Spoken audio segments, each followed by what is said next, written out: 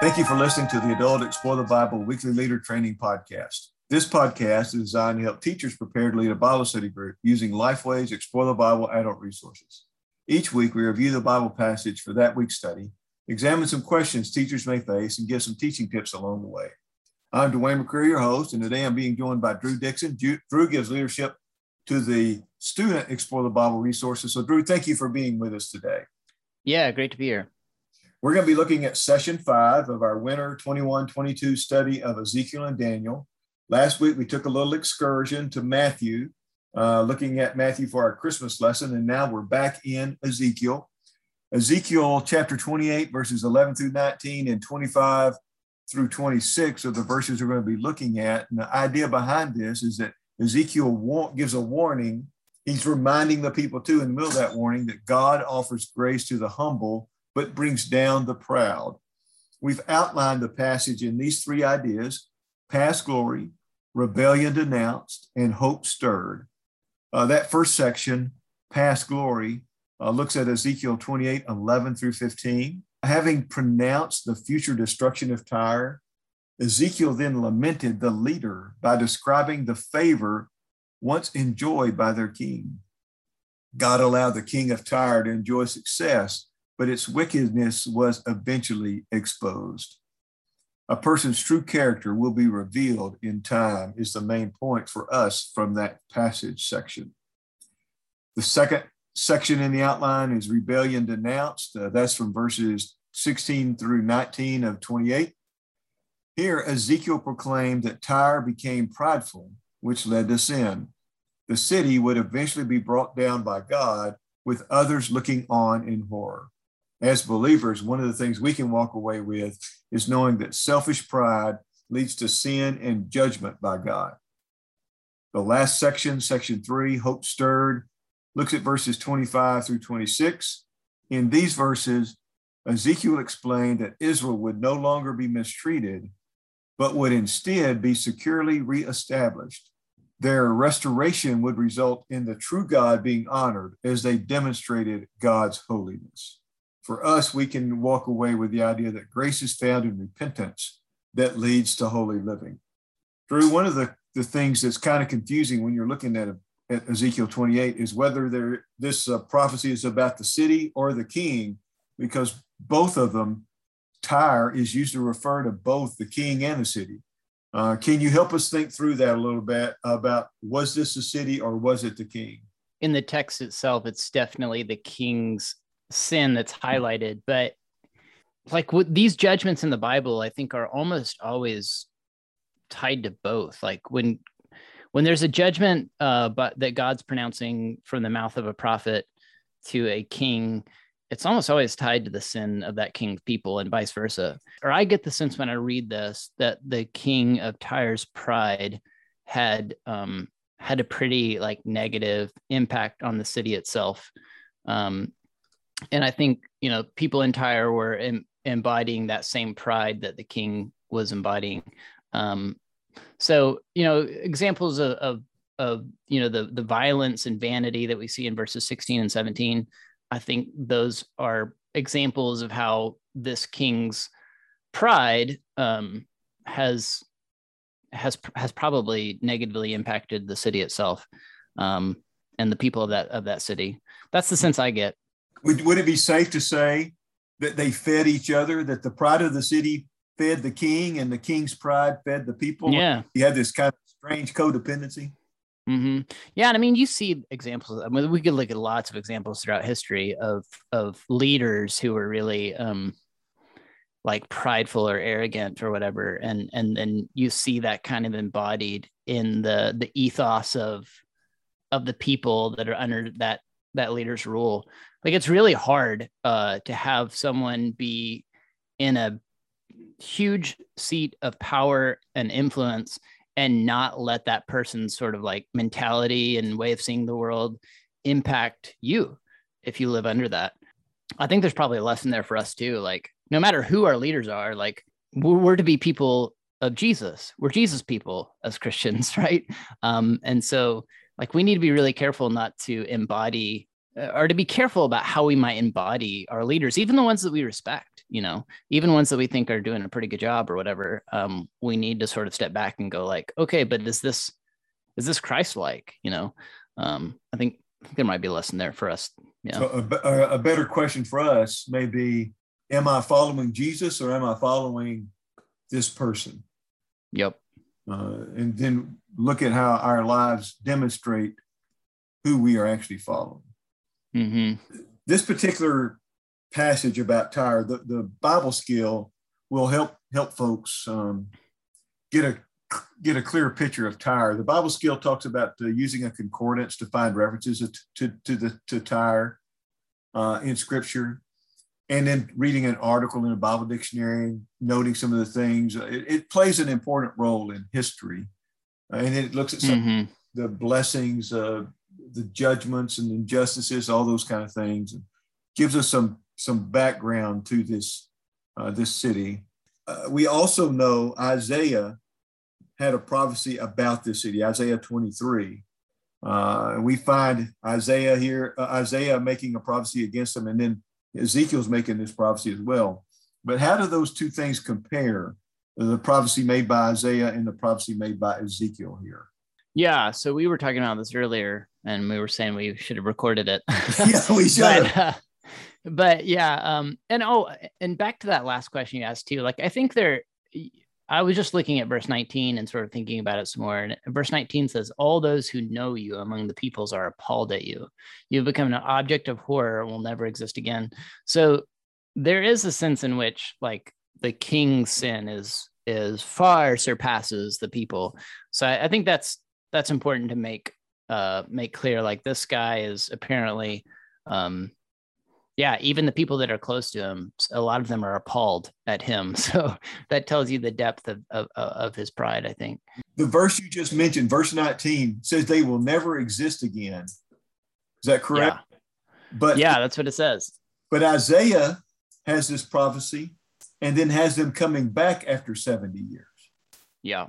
So it's tough because we don't know,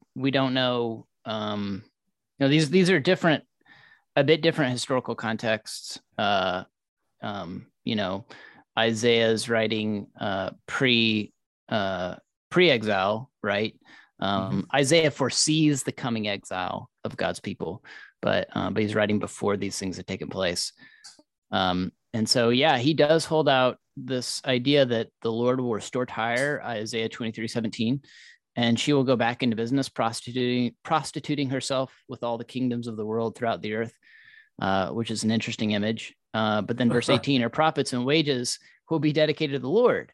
They will not be stored or saved, for a profit will go to those who live in the Lord's presence to provide them ample food and sacred clothing. So it's like God restores this city, but brings them into this place where all of their wealth and everything that the king in Ezekiel is called out for being so prideful about. He's really prideful about his wealth. All that wealth is then dedicated to the Lord in Isaiah. They're back, but they're not back in the same way they were. Yeah, exactly. It's not this restoration to their wealth so that they can look really great and wonderful. It's this restoration of their wealth so that they can be a blessing to God's people, essentially, is what it sounds like in Isaiah. So maybe it's not different. Maybe it's two sides of the same coin. It's a really tough question. I don't know. What do you think? That what I see here is Isaiah making this prophecy against them, and that they would not come back. And the king, this particular king, does not come back. He's not back in business. The city does come back after 70 years. And that 70 years is significant because we think of Jeremiah and the prophecy of them, of the people of Israel being in exile for 70 years. So there could be a possibility of the 70 years of the exile Judah in connection with the destruction of Tyre, that they would be back after 70 years. But they would be back in a completely different way. Mm-hmm. They wouldn't be antagonists, because they're antagonists here. Yeah. They would not be antagonists to Judah, to the people of Israel, but would instead be supporting them not just an ally, but a valued ally, which that tells me that that previous regime is not in existence in any form or fashion. Yeah. The way it was. It has the same name. It's just not the same group. I don't know how to compare that. Something that has the same name, but it's not what, I mean, if you look at it two different times in history, it's not the same place. And I think that's what you see here. It is not what it was. Yeah. I don't think they contradict each other. I believe they affirm each other. Like you said, two sides of the same coin. It's just their purpose is a whole lot different when they come back. Enough to where you wouldn't recognize it as Tyre. Yeah. Now, the big issue that Tyre had at this point was that they were filled with pride, the city and the king. What are some things we could do to protect ourselves from pride? Yeah. So, I mean, the Sunday school answer is pray. Read your Bible. Read your Bible. But I do think it's it's something that we're constantly faced with, a temptation to be prideful. So, I mean, I think we've got to train ourselves to rely fully on God to be our provider, our sustainer, our giver of life. This king was prideful about his wealth. And while it's not wrong to be wealthy, it's really dangerous to put your hope in wealth and to look to your wealth as that's one of the great temptations of having a lot of money is we think that we earned it and that we can tend to measure ourselves and others by our wealth. We think of people who have more money than us as better than us, and people who have less money than us than as inferior to us. But the gospel just obliterates that kind of thinking. The gospel tells us that none of us are worthy of God's love, but that God chooses to love us anyway, and sees value in us that we don't see. And I think pride puts us at the center of things, but humility reminds us that God's at the center of absolutely everything, and that we're utterly dependent on Him. So I think just some practical things you can do is just be aware of your tendency. What areas of your life are you most tempted to be prideful? Are you tempted to be prideful about your parenting or your finances or your the pride in those spaces keeps us from loving our neighbors well. So ask God to show you where you're being prideful, maybe in your relationship with your spouse. This has come up in my relationship with my spouse lately.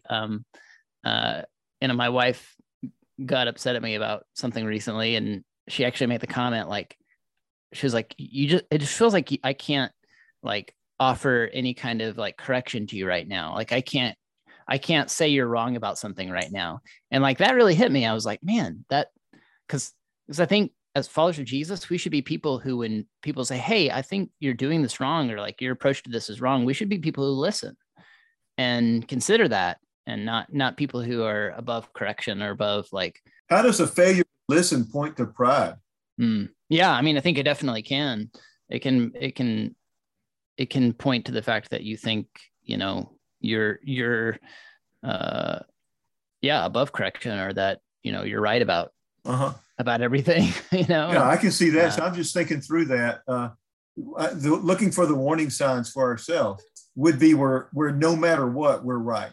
And we won't refuse to learn or consider another approach. Yeah, I think about that with my kids too, because it's I think I don't I have wonderful parents, very thankful for my parents, but I think a lot of people my age grew up in homes where their parents were almost never wrong about anything.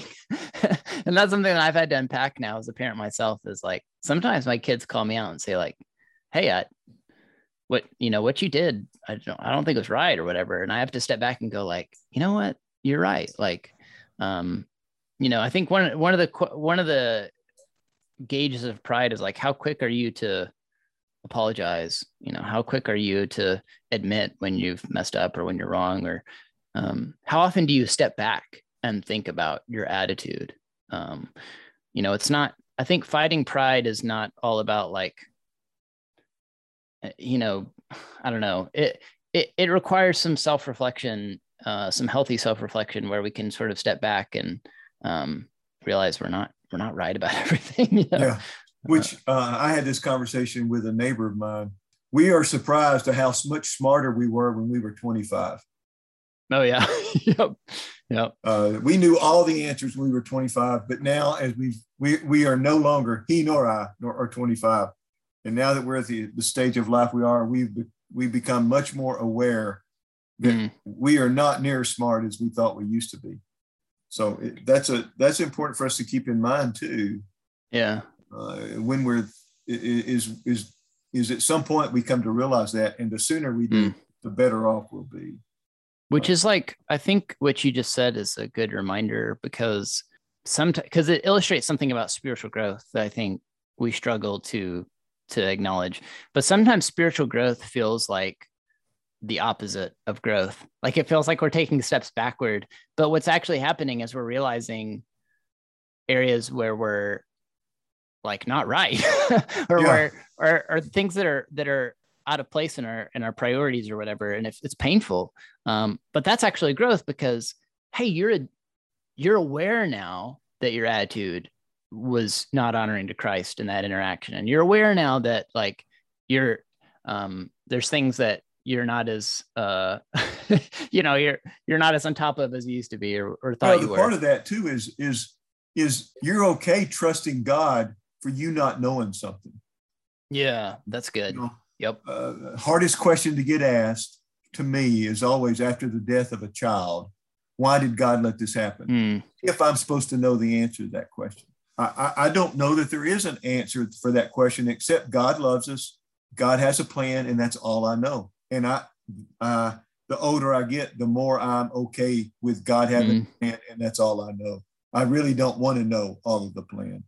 But that goes back to that realization of how we protect ourselves from pride at that point. There is a difference here I want to point out too. The difference between being humble and being humiliated. How would we describe those two things? Because we could live our lives as if we're humiliated and it really not be humility. Or we can be humble and live a life that's not humiliating. Yeah. So how do we differentiate those things, Drew? Yeah. I think being humiliated can lead to humility if we respond to it well, but they're not the same thing. I think when you humiliate someone, you're going to make someone feel ashamed or foolish by pointing out something that they did wrong or that is broken about them. I think a lot of times we think of humiliating others as like public disgrace, especially like for followers of Jesus, that's not something God does to us. Like God doesn't humiliate us in front of everyone. Now there are times when like we need to speak out publicly about sin, but that's after we've done the hard work of like working through it with the person who's offended us or whatever. Like, it's after we've done a lot of steps to try and work things out. Being humble is not tied to shame in any way, right? It's realizing, God's greatness and your need of him. And it's,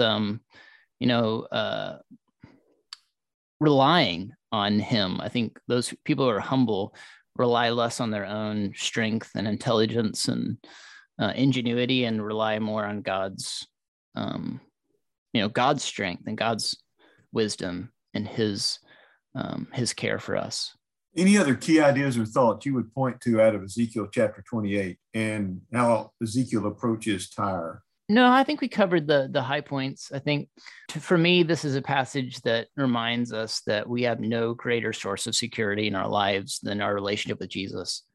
I think this is one of those passages that I hope will cause people to sort of step back and think about where they find security. Like a lot of us, especially in America, like we can find our security in our finances, our jobs, our success, our families, our relationships.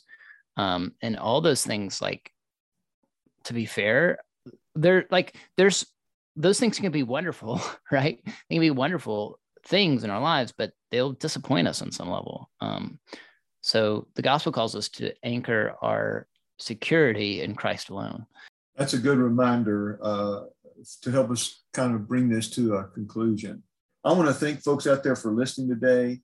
If you have comments or questions, you're welcome to send me an email at dwayne.mccrary@lifeway.com. It's dwayne.mccrary@lifeway.com, and I'll do my best to answer your question. Or if I don't know the answer, I will get your question into the hand of the right person, and they can get you the answer to your question. Join us next week. We're going to be looking at session 6. In session 6, we'll be looking at Ezekiel chapter 37, the Valley of Dry Bones. Once again, we'll see the idea of the importance of us placing our trust in Christ, because the main point for next week's lesson is that God brings life to his people. And we know that that life is only found through faith in Christ.